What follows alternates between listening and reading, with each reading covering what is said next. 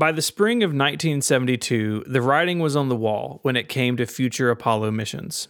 Apollo's 18 and beyond had already been canceled 2 years earlier, and by the fall of 1971, President Nixon had already floated the idea of ending the program at Apollo 15.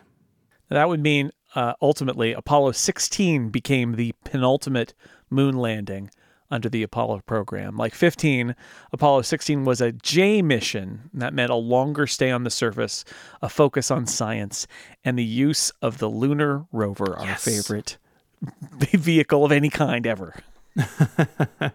While on paper, this would seem like yet another lunar mission, and I'm sure that public interest was lower than ever, the crew of Apollo 16 would end up facing multiple challenges and ultimately a shorter mission than planned.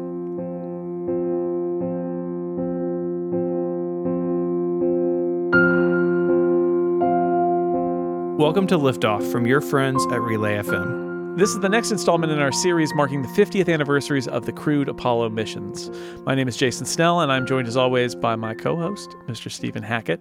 And today we're talking about the next to last moon mission, Apollo 16. Hey, Jason. Hey, Stephen. It's good to be back. It is. More Apollo. I like it.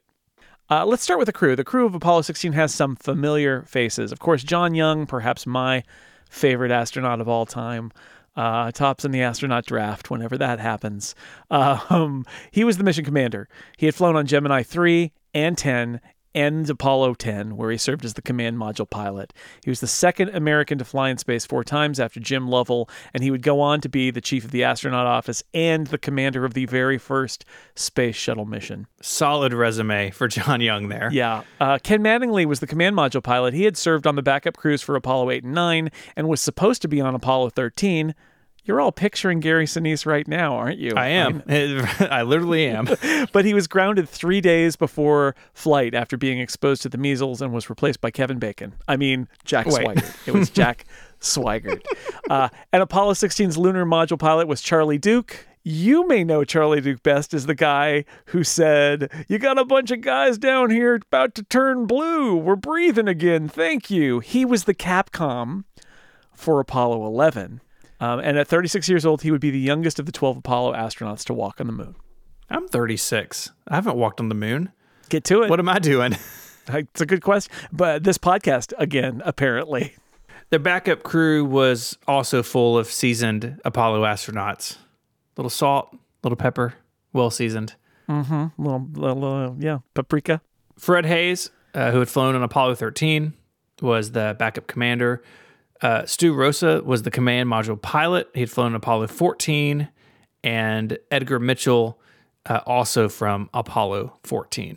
Now, Young and Duke chose Orion as the name of the lunar module, and Mattingly chose Casper for the command and service module.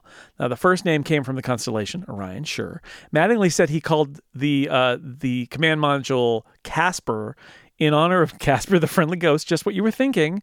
And in a New York Times interview, he said, "Look, there are enough serious things going on in this flight, so I picked a non-serious name for the CSM. I like it. I think, more Snoopies and Caspers in Apollo missions. Good. There's a lot of Snoopy stuff in NASA, for sure. Yeah.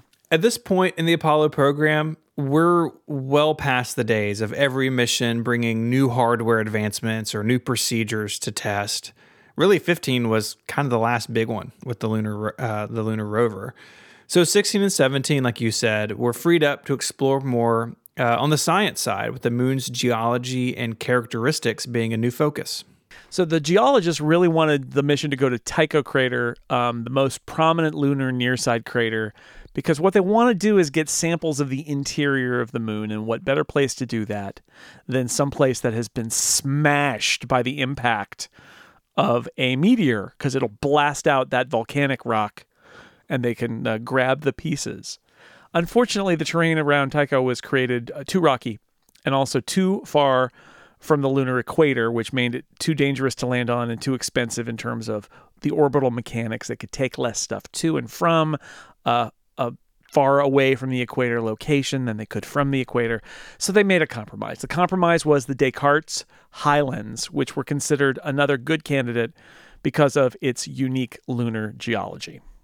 To prepare for the mission, Young and Duke underwent many more hours of geological training than had been undertaken for previous missions. They visited sites across the U.S. that would prepare them for things like the terrain and sample types they were likely to encounter. Get this, they even utilized craters left behind from the U.S.'s nuclear testing at the Nevada test site. Yeah. No, thank you. Well, I know we talked about this before, but like one of the really important things about the Apollo mission that you have to understand, all the Apollo missions, is geology motivated so much of it. Astronauts were trained to recognize different terrain types from the air so that if you were in the CSM orbiting, you could be taking pictures and looking down and interpreting what you were seeing, and on the ground so that if you were in those precious hours where you're walking around on the surface of the moon, you could identify rocks based on your visual inspection. And that took hours of training in order to learn what different rocks look like so that you could do it. It all pays off, especially on this mission on Apollo 16. So Apollo 16 launched on April 16th, 1972, with no real noticeable issues during the countdown or launch, which is great. But once in orbit, a few things did pop up. Casper's environment control system indicated that it had sprung a leak, but that ended up being just instrumentation.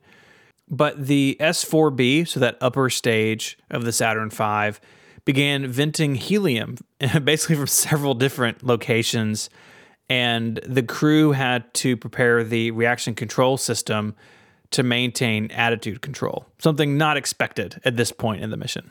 Everything eventually settled down and the translunar injection burn was soon underway. After that, Mattingly executed the docking maneuver smoothly, and once Orion was freed from the spent S4B, it became clear that during the use of the CSM's reaction control system, particles of paint were coming off the LEM in several places as a result of flexing panels. Yikes. So it's not quite sandblasting it off, but the panels were flexing and paint was flying off. These particles would make it harder to use the spacecraft's optical navigation system as the particles look like stars. And remember, they're all going in the same direction, so the particles don't fall away. They're just floating along with the spacecraft. So then you look outside and you're like, is that a star or is it a paint flake? And you can't tell. Same thing had happened on 13 with their debris cloud after their explosion. Exactly. Yeah, it comes with you. Yay. So the need to ensure the viability of the LEM, they need to make sure that these panels that had been flexed during these movements, that it was nothing more serious than just paint damage, basically. So the crew was instructed to open the hatch and inspect the inside of the vehicle hours earlier than planned.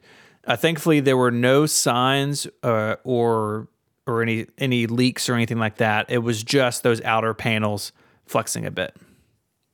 Now, on the way to the moon, the crew took part in several scientific experiments because NASA is nothing if they aren't filling your every waking hour as an astronaut with something that somebody wants you to experiment with. So there were experiments to confirm whether the light flashes seen by the crew on previous missions were due to cosmic rays zapping their eyes. They also had with them a lunar sample from Apollo 12, which was being returned to the moon to test the effects of changes in magnetism on the sample, right? Leave only footprints, take only moon rocks, something like that. They brought it back to see if that would change. It was in the Lost and Found. They're like, hey, I know where this belongs. I'll just point out, you take many, many, many moon rocks away and you bring one back, you're not really solving the problem, NASA. Come on. 74 hours into their mission, the crew slipped behind the moon for the burn required to slow down and enter orbit around the moon itself. 9 orbits after that, Young and Duke made their way into the LEM to prepare for undocking. Here, the crew ran into another couple of issues.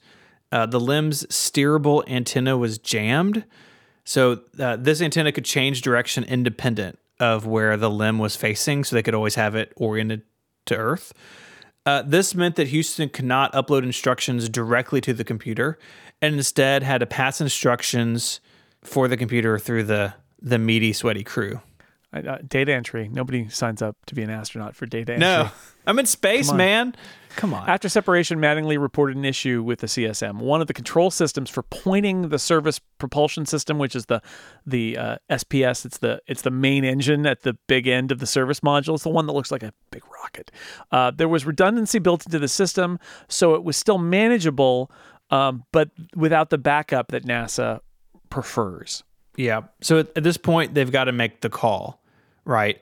You could recall Orion. It's not that far away yet. They'd only really just separated. You can have the spacecraft redock and then use the LEM's descent engine to return the crew to Earth, like our friends on Apollo 13. But once the crew had landed on the surface, this wouldn't be an option because that motor stays on the surface, I guess, with that rock they took back.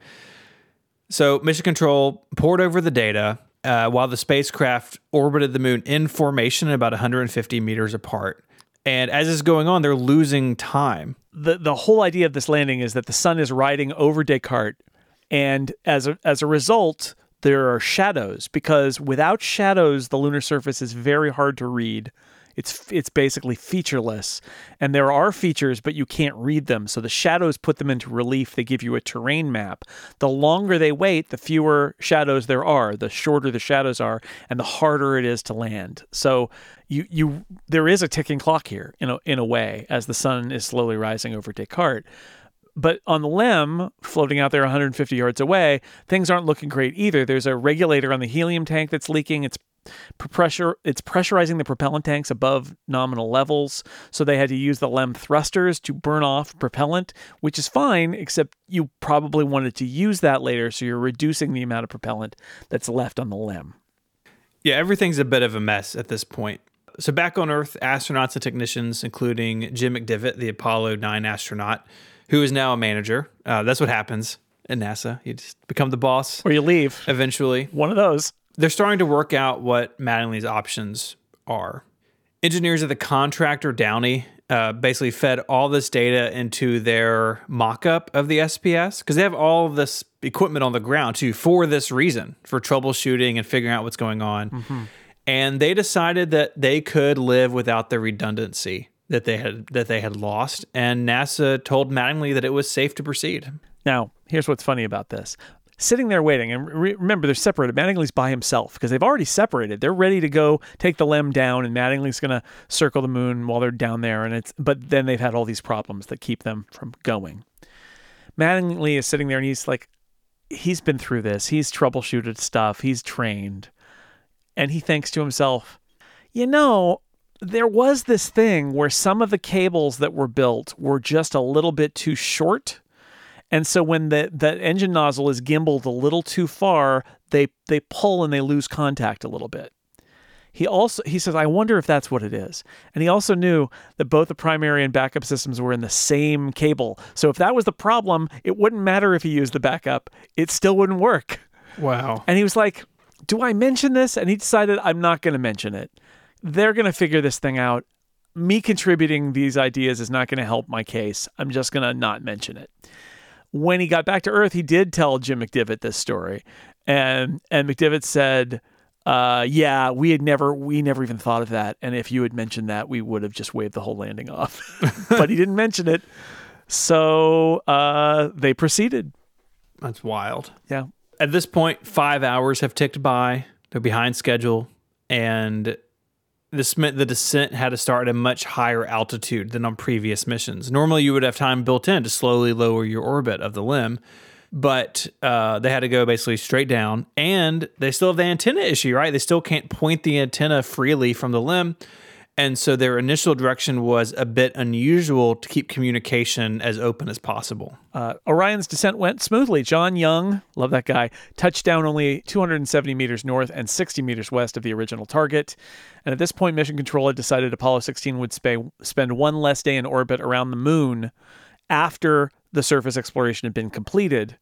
Mattingly did not like this because he had a whole packed schedule planned, and they basically threw a bunch of stuff out. And he had gotten guarantees that they weren't going to do that, and they did it anyway, and he was kind of mad about that. Beyond that, there were some in-orbit activities for Casper that were called off because NASA didn't want to burn that SPS anymore than what was absolutely necessary. So already they've shaved a day off the mission, but the stuff down on the moon will be allowed to continue. So let's talk about what's going down at the moon. Let's talk about it. Now, nobody said that Charlie Duke was a particularly restrained person. Remember, we're turning blue down here. You got us breathing again, right? That's what he told Buzz Aldrin and Neil Armstrong over the radio with the world watching after they landed on the moon. Well, Charlie Duke then got his chance to land on the moon, and it sounded a little bit like this. Wow! Pause in! Whoa, he's an arm. He's an instrumental right. Okay, 413. 10. Check you out. And we don't have to walk far to pick up blocks. Here, burn them. Open, close, open, close. Hold around, you're finally here, Houston. Fantastic. All right, so in between Charlie Duke saying, "Whoa, man," and "fantastic," you also heard John Young be very slightly more restrained, saying, "We won't have to walk far to pick up the rocks because we are among them." It's all about the rocks. They're very focused on rocks, these guys. Can you blame them? They spent lots of time with rocks. Now we should talk about the deployment of the Apollo Lunar Surface Experiments package, ALSEP.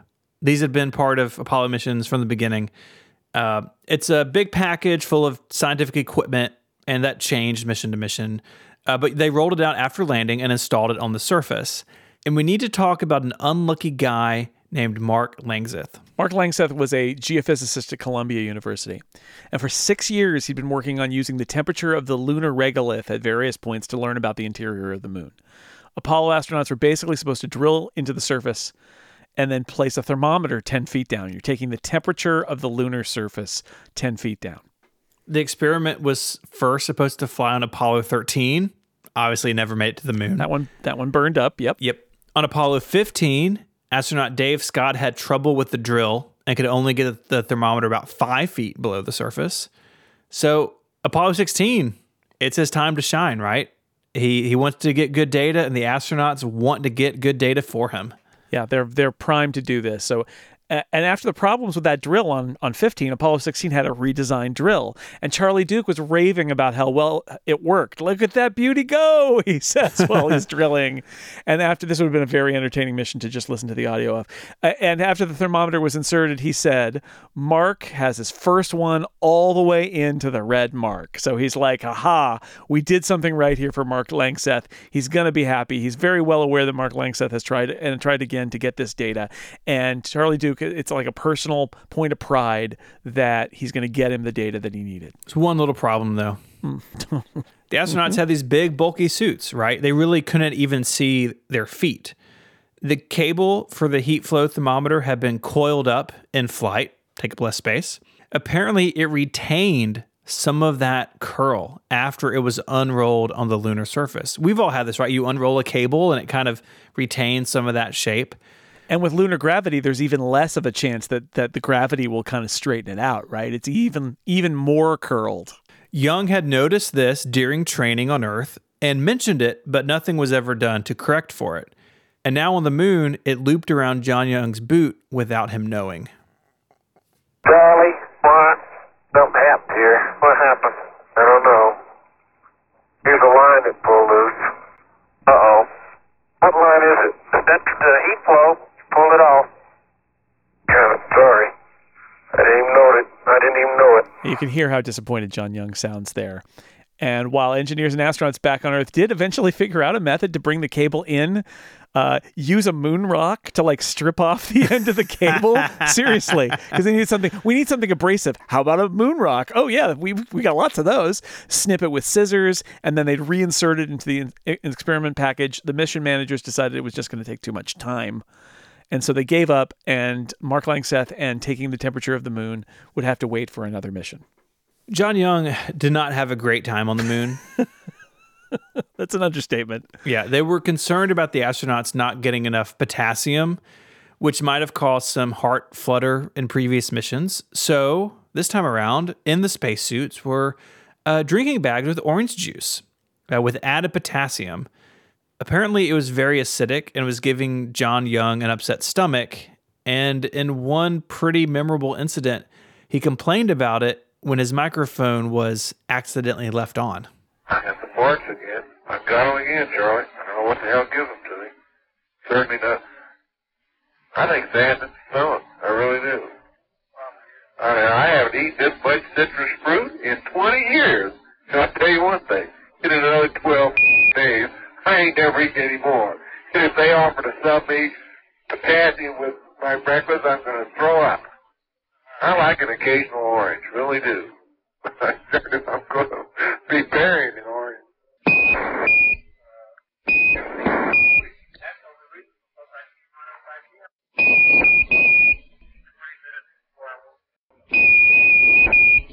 What to do with them?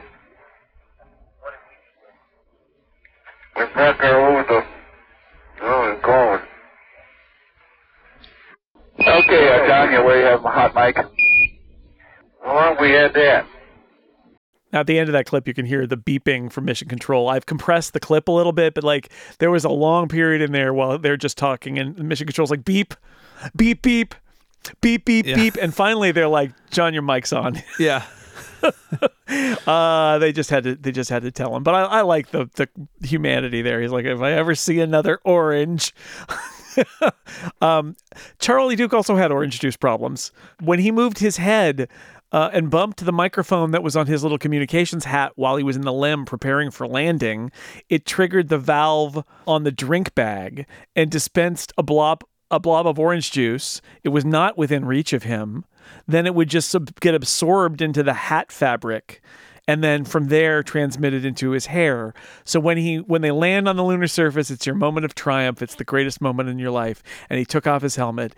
His hair was soaked with potassium-rich tang, basically, like he had been shampooing with orange juice. A little memory of Florida for him there on the moon. That's right. That's right. Delicious Florida oranges. Now they're you're shampooing with it.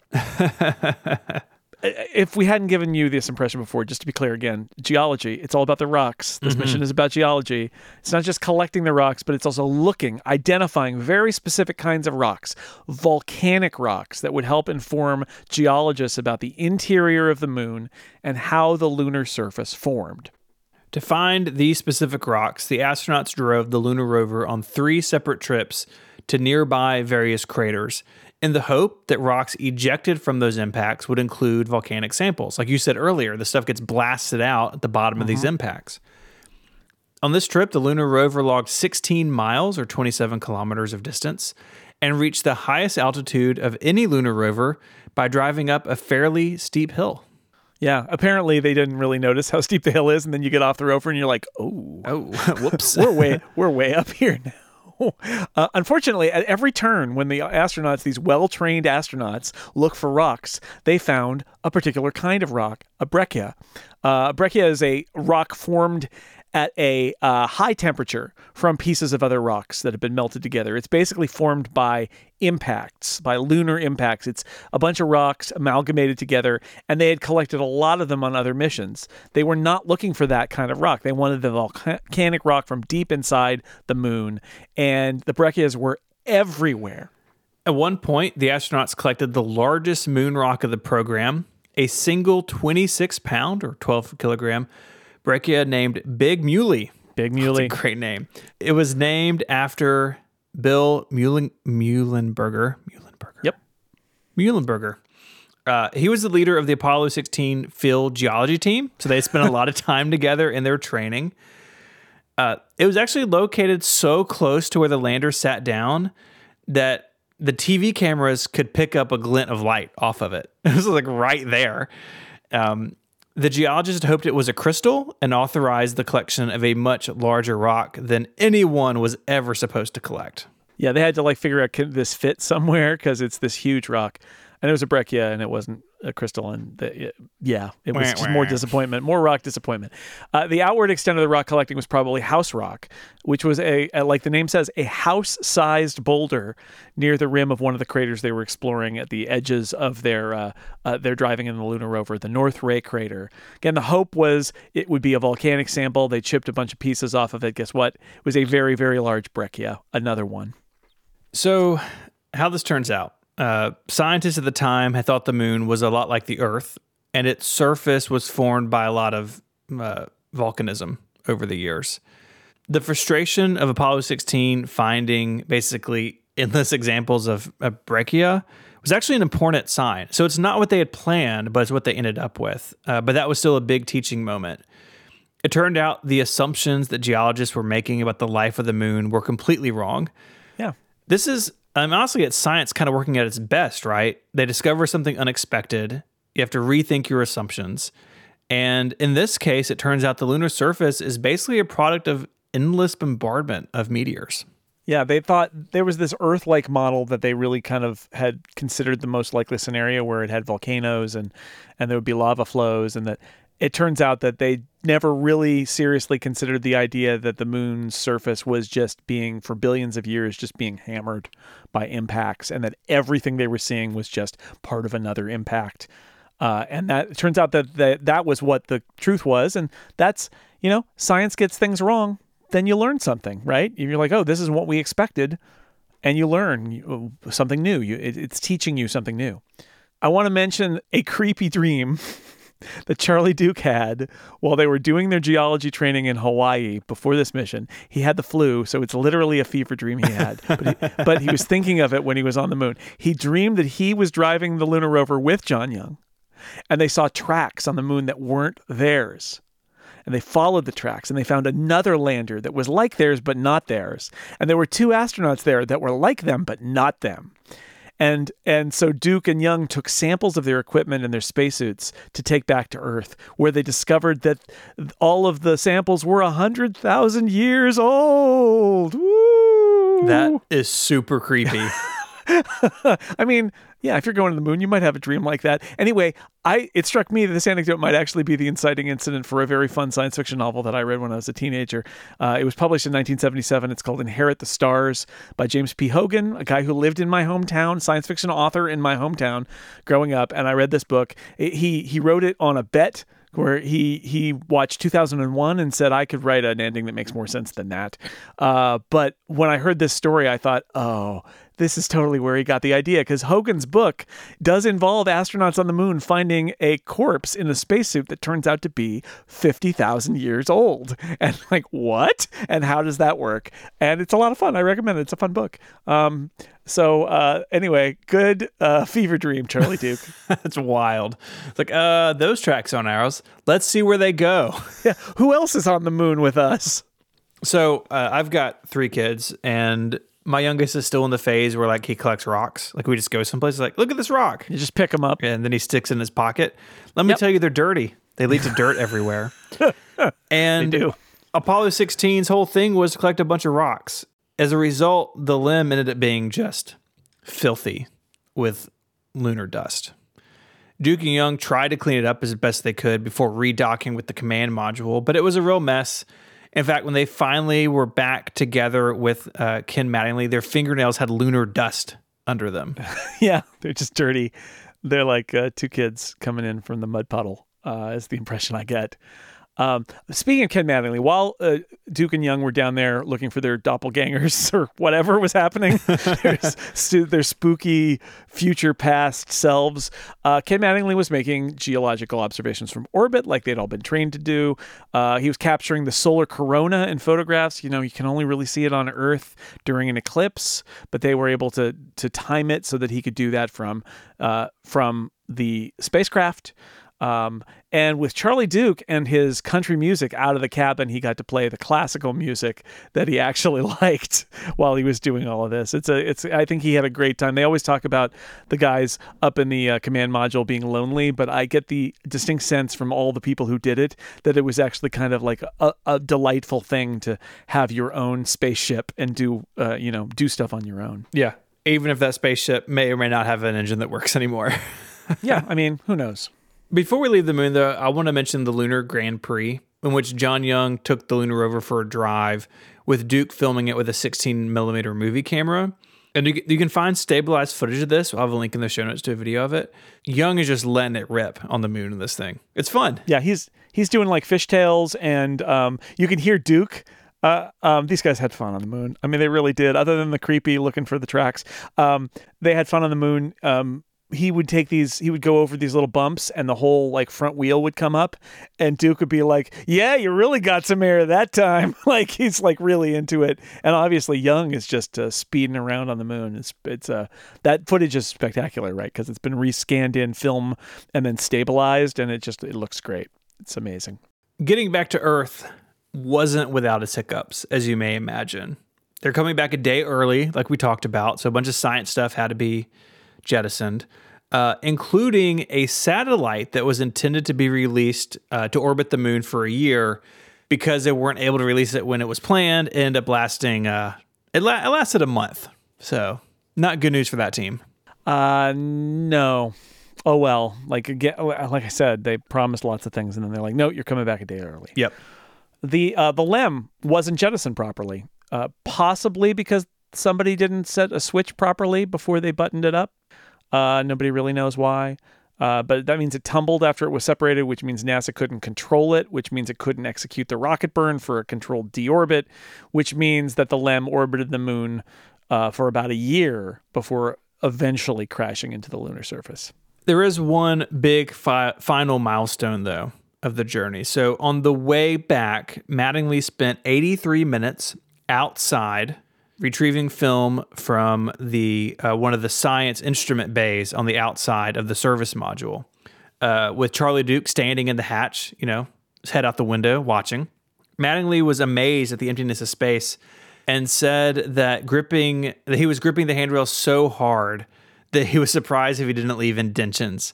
Yeah, like I'm gonna leave my fingerprints here if I didn't have my gloves on, because he was gripping them real, because you're in space. And they got their moonwalk, but he got his spacewalk. So I feel like this is the most fair of Apollo missions, where the command module pilot gets to do a spacewalk, hand over hand, gripping really hard in order to get the film containers out of the sim bay. But they did it.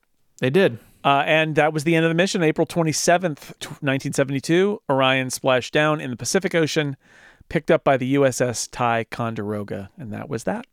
After the mission, Young and Duke went on to serve as the backup crew for Apollo 17, with Duke retiring a couple years later in 1975. John Young, of course, as we mentioned, stayed on with NASA, actually all the way until 2004. Mattingly commanded 2 space shuttle missions and retired in 1985. John Young passed away in 2018 at the age of 87. He was a little bit older than the other 2 guys. Charles Duke and Ken Mattingly are both still alive, each at the age of 86 as of this recording.